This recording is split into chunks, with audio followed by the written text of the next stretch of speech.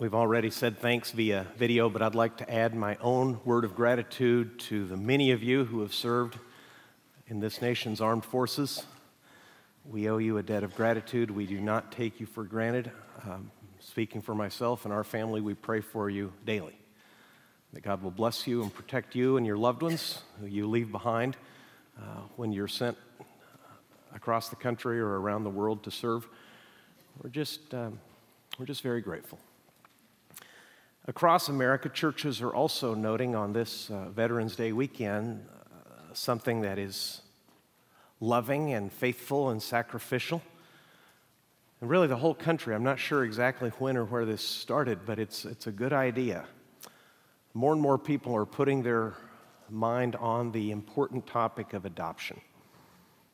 The Bible has so many ways of explaining to us the love of God. It uses a lot of different concepts and word pictures. One of them, and one of the most intimate, is that God brings us into His family by adoption. Because adoption is a love that chooses specifically to bring a child, bring another person into a family and give them all the blessings and all the rights and the protections that belonging to that family confers. So if you're comfortable, not everybody's ready to tell their story or identify themselves in adoption, but if your life has in some way been touched by adoption and you don't mind doing this, could I simply ask you to stand? If your life has been touched by adoption and you're comfortable doing so, could I invite you to stand, please? Well, there you go. And a group even bigger in last night's service and a crowd that was smaller. Thank you. You may be seated. Father, thank you for those in our church and elsewhere that are serving as foster parents, are adopting. Thank you, Lord, for the children of adoption.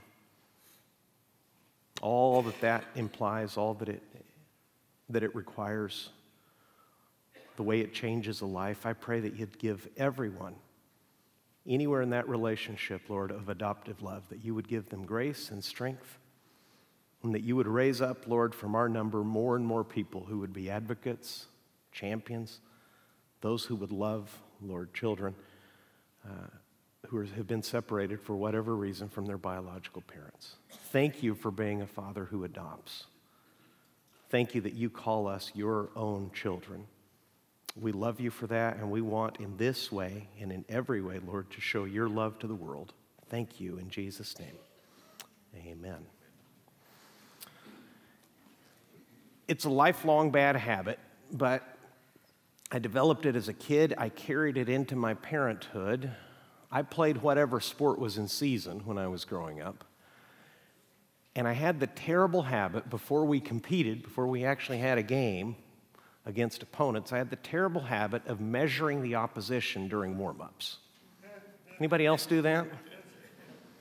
Because you're on the same field or court or swimming pool or whatever it is, and they march in, and there they are with uniforms that look stupid. At least that was my mindset, right? Those guys look stupid. I wonder how good they are. And then I'd watch them warm up, and I'd say, oh, it's going to be a good day. That guy's pretty chunky and looks pretty slow. That guy looks pretty skinny and looks pretty frail. Football was my favorite sport. And this is in Mexico, and man, I could write a book. A lot of the referees hadn't played the game. There was a very loose grasp on the rules. So there was no telling what might happen, and in my case, what you could get away with, right, in the face of official ignorance on the part of the officials. So I'd measure the opposition, and then about half the time be terribly surprised once the game was on. That chunky kid arrived at the ball with a real sense of purpose, I found out. That skinny kid didn't need to be sturdy because he was so fast. None of us, certainly me, we couldn't catch him. I carried that into parenting as well. When one of my sons was playing water polo, we had a big tournament, and the other team walked out, and, this water polo, wow, what a sport, okay? This other team comes out in the little black Speedos with a hot pink bird logo on the rear end of the Speedo. Looked like the Twitter bird, if you can imagine. Hot pink, and the name of the team is Aqua Pigeons. Like, this is going to be a good day. Because our club logo had a piranha in it. Now we're talking, right? Piranha versus whatever an aqua pigeon is. I didn't know birds could swim, but here we are. The piranhas are going to meet the aqua pigeons, and I kind of gave my kid a wink, like, yeah, buddy, enjoy. Man, the aqua pigeons were good. They came down from the Bay Area, I think, with the express purpose of humbling me, who made the mistake of measuring them in warm-ups and was terribly surprised. In Luke chapter 8, Jesus tells us a parable that has everything to do with making premature judgments. Look with me, please, in Luke chapter 8.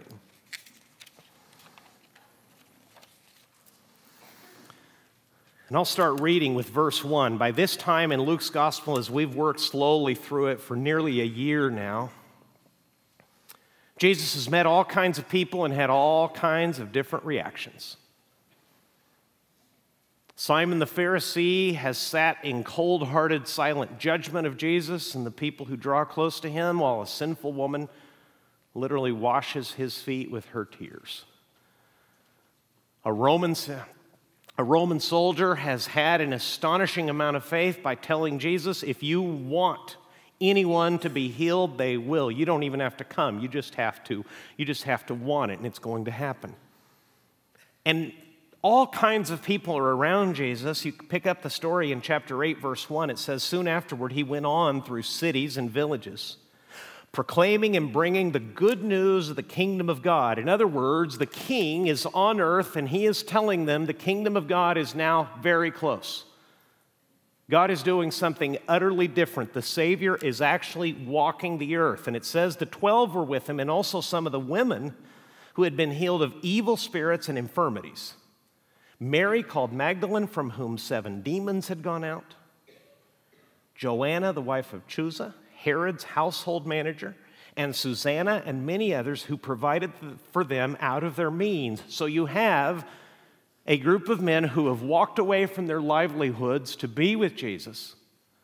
A very diverse group of women, some attached to the Roman government in a way, a household manager for Herod. That's not an unimportant job.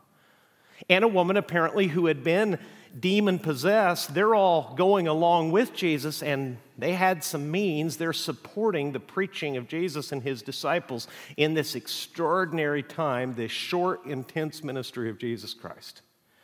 And of course, with everything that Jesus is doing, all kinds of people are coming. Look at verse 4. When a great crowd was gathering, and people from town after town came to him, he said in a parable. And now Jesus is going to do something he's famous for.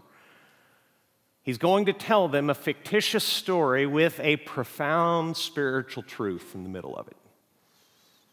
And what he's going to do through this parable is help them understand all of these different reactions that he's been receiving. And it's in the Gospel of Luke so that you and I, 2,000 years later, can understand something vitally important. Every time you hear from God through his written word, Scripture, or his living word, Jesus Christ, every time that happens, you stand at an important crossroads and you're going to respond in some way. Jesus has been going through cities, towns, and villages, getting a reaction, and now he's going to tell them a parable explaining what's happening, and everyone is in this parable somewhere. Look at verse 4.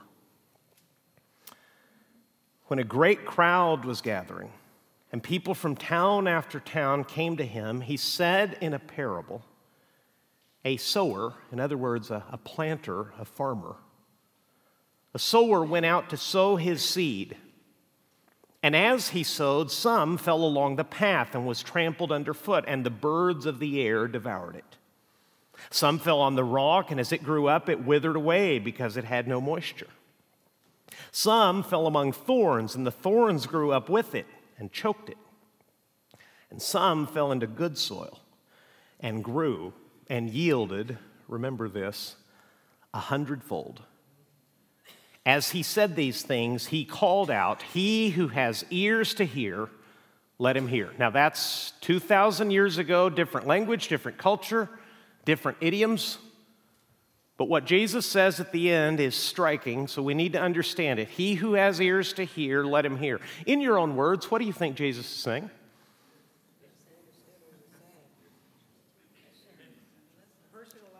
Listen. Pay attention. Garner paraphrase, catch this if you can. I've just told you something very, very important. I want you to consider whether you can understand, whether you can hear what I'm telling you. And the disciples, they're not there yet. Look at verse 9. And when his disciples asked him what this parable meant, this is a very serious verse. And if you're seeking Jesus, if you have questions about Jesus, even if you've been following Jesus for years, I want you to really take what he says next seriously. He said, to you it has been given to know the secrets of the kingdom of God. But for others they are in parables, so that seeing they may not see and hearing they may not understand. Wow. See, one of the misconceptions about the parables of Jesus is he said them with these childlike stories to make sure that everybody understood. Jesus actually says something different and more serious. As he's going to go on to explain, the parables of Jesus and the Word of God itself creates a reaction in people when they hear it.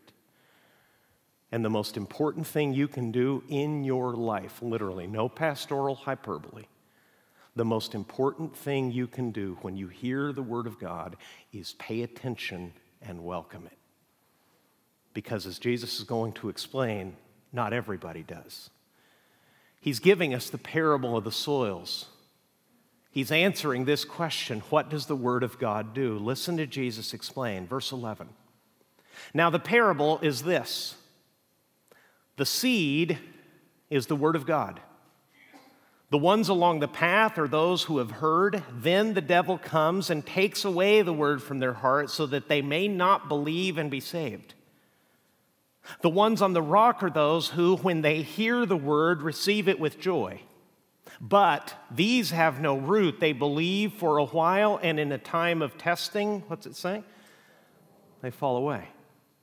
And as for what fell among the thorns, they are those who hear, but as they go on their way, they are choked by cares and riches and pleasures of life, and their fruit does not mature.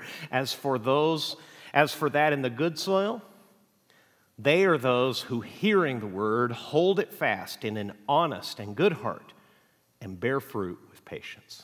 What does the Word of God do?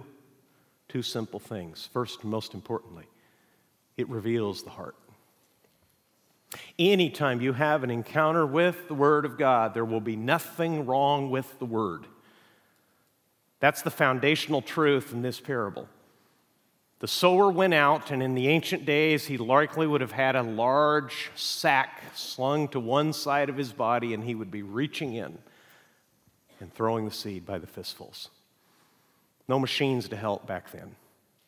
The parable has pictures a man planting the seed, and Jesus says, verse 11, the seed is the Word of God. The Word of God is true. It can penetrate and change hearts. It can take from apparently dead soil a beautiful, living, blessing, nutritious harvest. It can change reality altogether, but it doesn't always receive a good hearing. And the seed, the Word of God, reveals the human heart. And Jesus tells us, and these are as timely as the day he spoke them, he tells us about the obstacles that people are encountering as they listen to his word.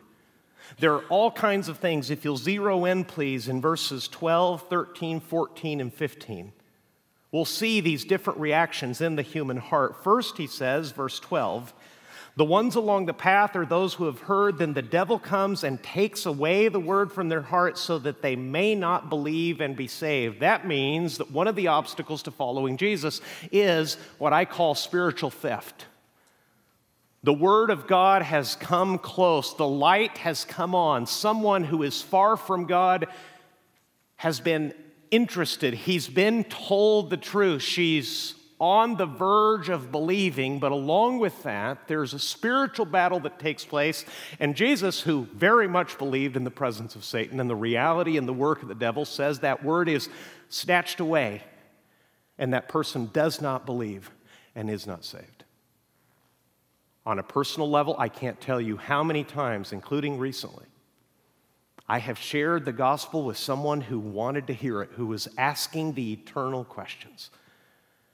And I walk away from many of those meetings so encouraged because there's light in their eyes, there's spiritual curiosity. They're wondering where they can get a Bible or how they can better read the Bible. They're asking the kinds of questions that no one in the secular culture is asking, and that's one of the reasons we are dying and eroding before our very eyes, because we continue to look for material solutions in a spiritual world. And they're interested. And they give me their cell phone number, and they say, we'll talk again on Tuesday. And I can't tell you how many times I've never heard from that person again. I don't know exactly what's happened, but Jesus gives me a good idea. The word has arrived and has arrived close to a human heart that needs to hear it, and it is in that moment snatched away. What's that mean for us? If we're serious about being disciples of Jesus and making disciples for Jesus, we really have to step up our game. If there is spiritual warfare in the world, spiritual passivity on our part will never win. If we're quiet and passive and waiting for things to happen, and what that looks like spiritually is prayerlessness, nothing indicates to me more that my spiritual defenses are down than when my prayer life evaporates. Pastor John Piper has said it well. He said, a lot of Christians think of prayer as a household intercom to summon God to bring more drinks down into the den. And what it really is a radio in time of war to call for support. That's what prayer is. Well, that's one of the obstacles, theft, and that's one of the things we should be praying against. But there's more. Jesus says there's a different kind of reaction in verse 13. The ones on the rock are those who, when they hear the word, receive it with joy. But these have no root. They believe for a while, and then something happens, it says, and in a time of testing, they fall away. What's happening here? There's also persecution and adversity that comes along with following Jesus. And these people who have received the word gladly, that have excited their friends and family, that have thrilled the church, that invited them, they have a brief time of great growth and great joy, and it all looks very good until testing comes. Until there begins to be personal opposition from others, until it begins to have a real practical, I can feel it on a Monday morning cost to follow Jesus, then Jesus says those people having no root fall away. John the Apostle, Jesus' closest friend among the 12, reflected on this years later, these kinds of people, and he said in 1 John 2:19, they went out from us, but they did not belong to us. For if they had belonged to us, they would have remained with us. However, they went out so that it might be made clear that none of them belongs to us. I've seen that too. I've seen people just, it's like a quick burning fire. They're so excited. They're so zealous. They can't do enough. They can't read enough. They can't get to enough groups. They can't stop talking about the change that is made, and then the test comes.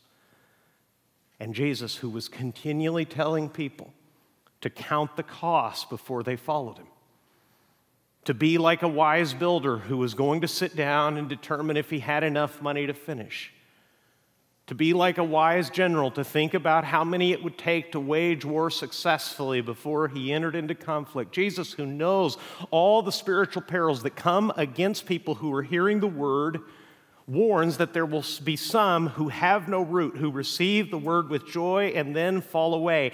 And the last obstacle is found in verse 14, and it's as timely and up to date as breaking news in Orange County. Look at verse 14. As for what fell among the thorns, they are those who hear, but as they go on their way, they are choked by the cares and riches and pleasures of life, and their fruit does not mature. See, the word is good, and it has found reasonably good soil, and it is starting to bear fruit. But along with the work that God is doing in changing that life, all kinds of other stuff is growing up along with it. These are those who are not subject to spiritual theft, who don't necessarily face adversity or persecution. These are people who heard Jesus but had the life die before it really got started through worldly pressures and pleasures. And these are all real, and three different kinds of people can be victimized in each of these ways. But of all the things that Jesus mentioned, the one that I see having a field day in the harvest that Jesus is trying to bring in by putting out the good word is this last one. We're so concerned about things that won't matter 1 second after we're dead. It's worse than that. We're wildly concerned with things that won't matter tomorrow. Our attention span has shortened almost to give us all a sort of culturally induced learning disability where we can't focus, we can't pay attention, we can't ask an important question that matters for years, much less for eternity. It was the same in the first century. I think in the 21st century, it's accelerated. There are so many cares, there are so many concerns. The need for riches, the desire for riches is such a powerful antidote to the good word of God that will find, Jesus says, good soil and in due time bring a beautiful harvest. But for many people, they will be choked out. Their life will be choked out, and the heart will be revealed. Finally, Jesus comes to the good soil, and this is the second thing that the word of God does. It always reveals the human heart, and in some, it produces a new and fruitful life. Look at verse 15. It says, "As for those in the good soil, they are those who, hearing the word, hold it fast in an honest and good heart and bear fruit with patience." And this is what I mean by saying that appearances can be deceiving. Anybody ever been? We live in Orange County. We're surrounded by concrete. We have to very deliberately plant green things and water them to have any beauty in our lives. Anybody ever been to the farm? Been to the wheat fields of Kansas, for instance? If you're driving through that country before the harvest comes in, it doesn't look like much. It's just dirt. And an Orange County developer would say, what a terrible waste.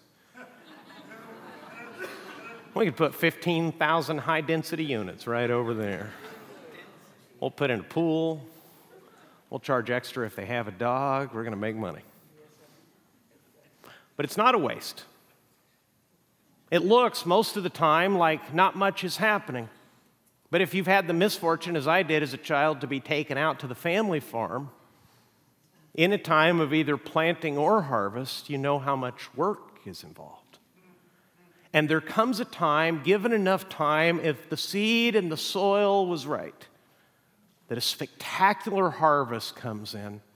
And if you stand in those wheat fields, it's not unlike being in the ocean, except everything is golden and shimmers white when the seed is fully mature in the head of that wheat. Jesus says, there are some who are listening to me, and the good seed of the word is finding an honest, open heart. And it may not look like much in the beginning, verse 15, but that honest and good heart, they are going to be those who bear fruit with patience. Because there's going to be adversity. There are going to be things that test that seed and test the soil. But for those who have received my good word, the eternal life I'm telling you about, it really is going to produce a new and fruitful life. And this is really where the rubber meets the road and where you personally need to do a little business with Jesus. Because he says, my word always does two things. It always reveals the condition of the human heart, and for some of you who welcome it and receive it, it's going to change your life. You're going to have an entirely new and fruitful life. What sort of things? Well, Paul talked about that. Let me give you one, for instance, of the kind of life that Jesus actually produces where his good, true, faithful word is met with an open heart. Paul spoke in Galatians chapter 5, and we'll read this together. Paul spoke of the fruit of the Spirit. In other words, this is the kind of change, the kind of production that the Spirit of God creates in a human being. It's not a plan of moral self-improvement. It's not a to-do list of things to check off to make sure that you're a better person. No, it's fruit. It's something that is naturally produced by the Spirit, by God himself. Read it with me. It says, "But the fruit of the Spirit is love, joy, peace, patience, kindness, goodness, faithfulness, gentleness, and self-control." How's it going out there? Given time, over time, and through testing, Jesus says, this is the kind of life that my word will produce. An important distinction. You'll notice it says the fruit of the Spirit. Now let's go back to our grammar days. Is that singular or plural? Singular, isn't it? That's an important distinction. Because what Paul means is this is the kind of life that the Spirit produces. This is what God does. He doesn't use plural as if it were something that you could choose. So you could say, well, I'm going to be, oh boy, let's see, these are all difficult. I'm going to have love, but I don't really do patience. I've had people tell me, patience isn't my thing. I was told after the service yesterday, a teenager leaned over to his mother toward the end of the sermon and said, "Mom, you've got them all except patience."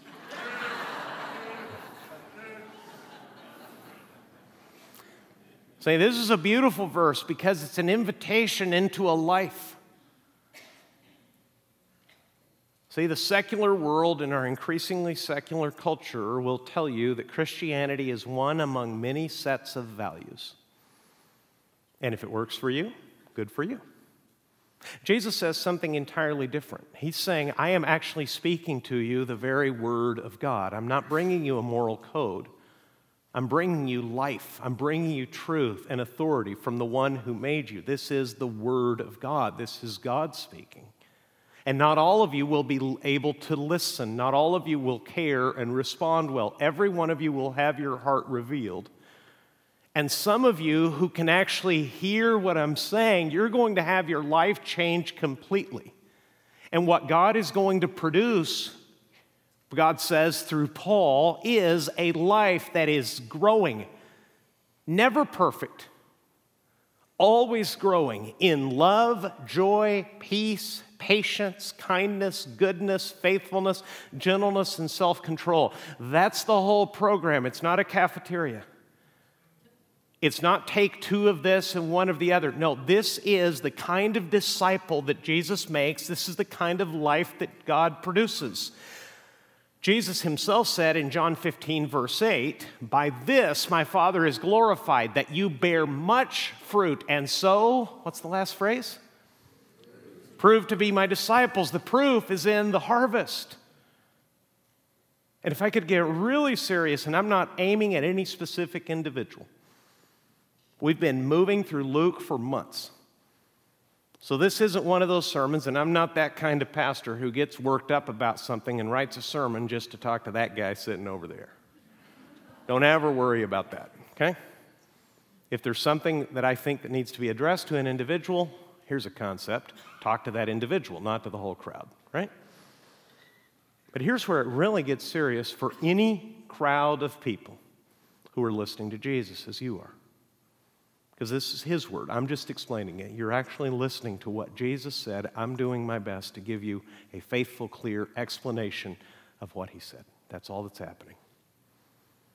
There are many who are deceived in their relationship to Jesus. And what we've created, particularly in the United States, and we've spread it, say this as a missionary, we spread it all across the world, is given people a false assurance of faith and a false assurance of salvation because they remember a time they prayed a prayer, signed a card, or walked down a church aisle. And they will say, oh yes, I remember I was 12. But the Word of God would tell them over and over again, not only here, but especially here, if you really want to know what sort of person you are and where you stand in relationship to Jesus, please consider the harvest. If you continually look out in Kansas and continue to see wheat, those aren't orange trees.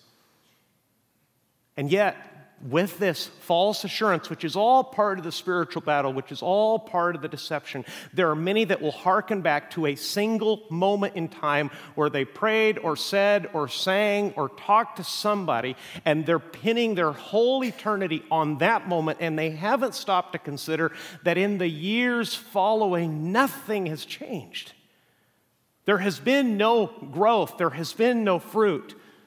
There is nothing in their love, joy, peace, patience, kindness, goodness, faithfulness, gentleness, and self-control that would honestly distinguish them from anybody who hadn't had that sort of an experience. Jesus says, by this my Father is glorified, that you bear much fruit, and so prove to be my disciples. Jesus warned in the Gospel of Matthew, and Paul echoed those words to a group of pastors in the book of Acts, that some would come to the flock who were on the inside ravenous, dangerous wolves, but they would come dressed in sheep's clothing. And Jesus gave this simple instruction: by their fruits you will know them. And that takes time, and that takes testing. And listen to Paul address a church filled with fighting, filled with selfishness. He said to them, examine yourselves to see whether you are in the faith. Test yourselves.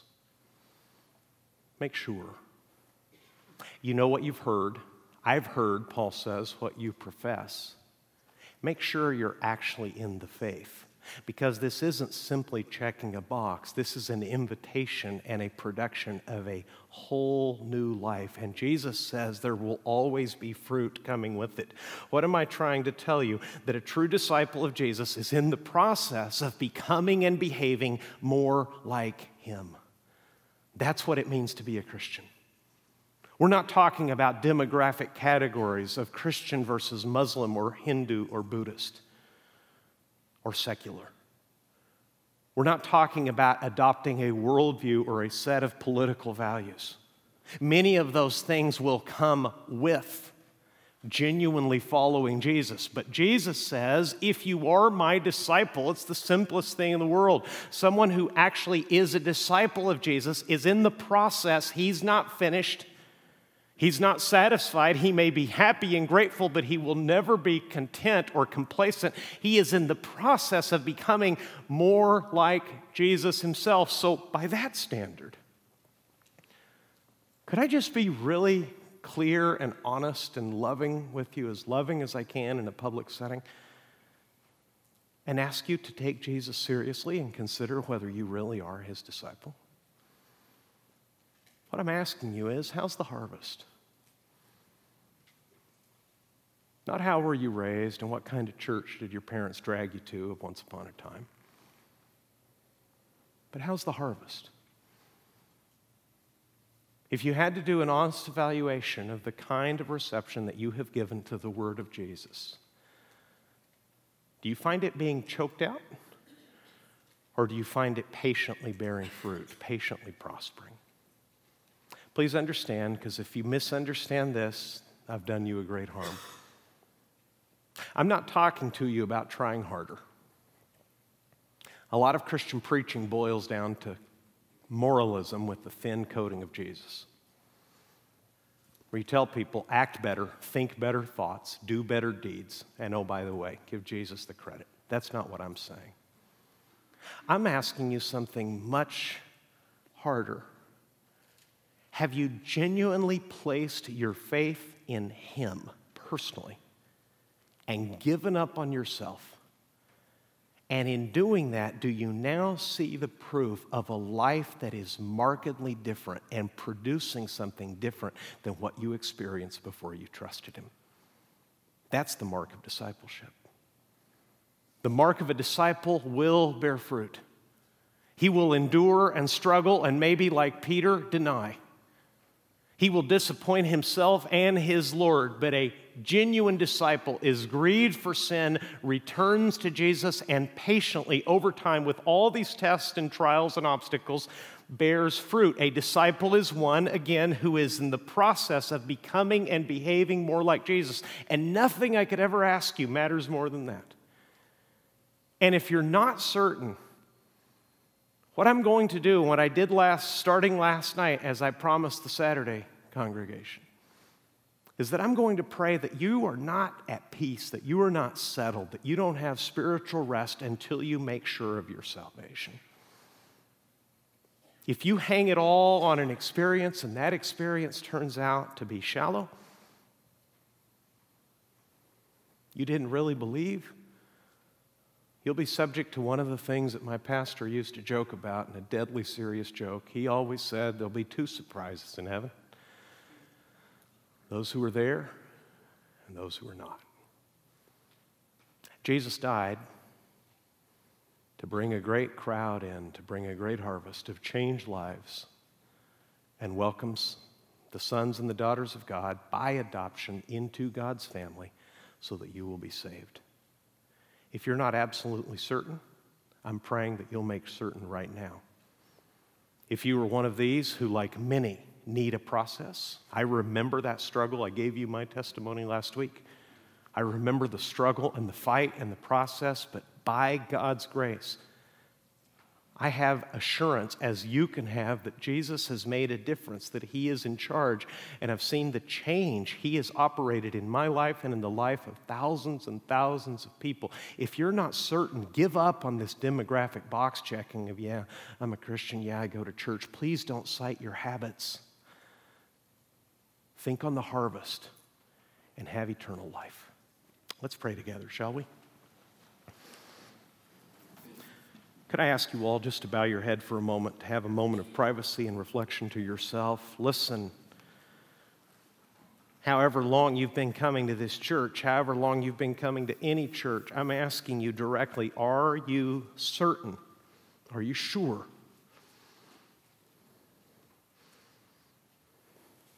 Based on the evidence, based on the fruit, do you have assurance and peace from God Himself that you are showing up as a disciple of Jesus because you are, over time, bearing much fruit? Don't thin slice it.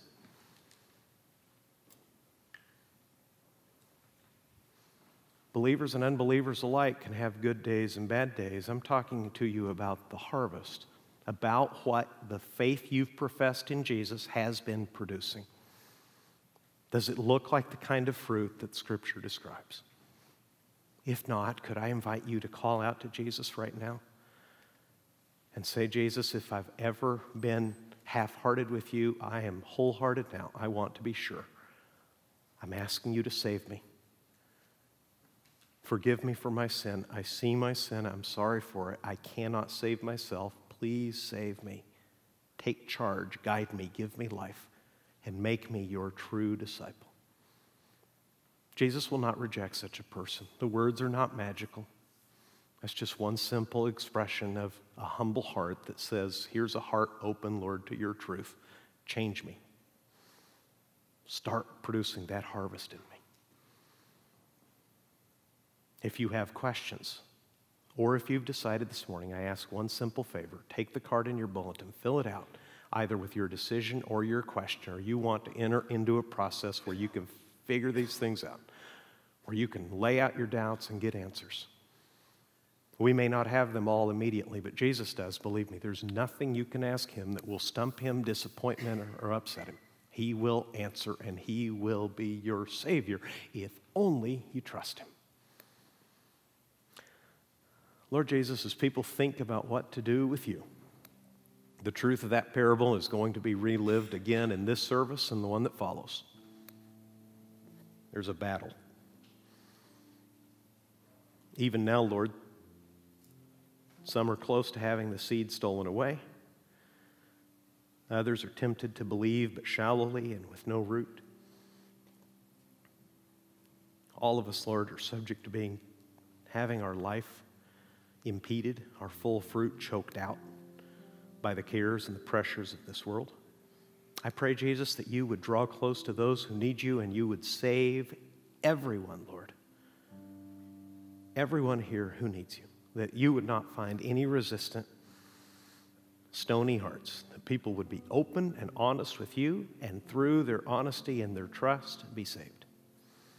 For those who have questions, Lord, who are not yet ready this morning to believe, give them the courage and the humility to say so that we can begin a conversation about you, and they may meet you. Not change religions or do anything shallow or human like that, but meet you, and through their knowledge of you, be saved. I pray this in Jesus' name.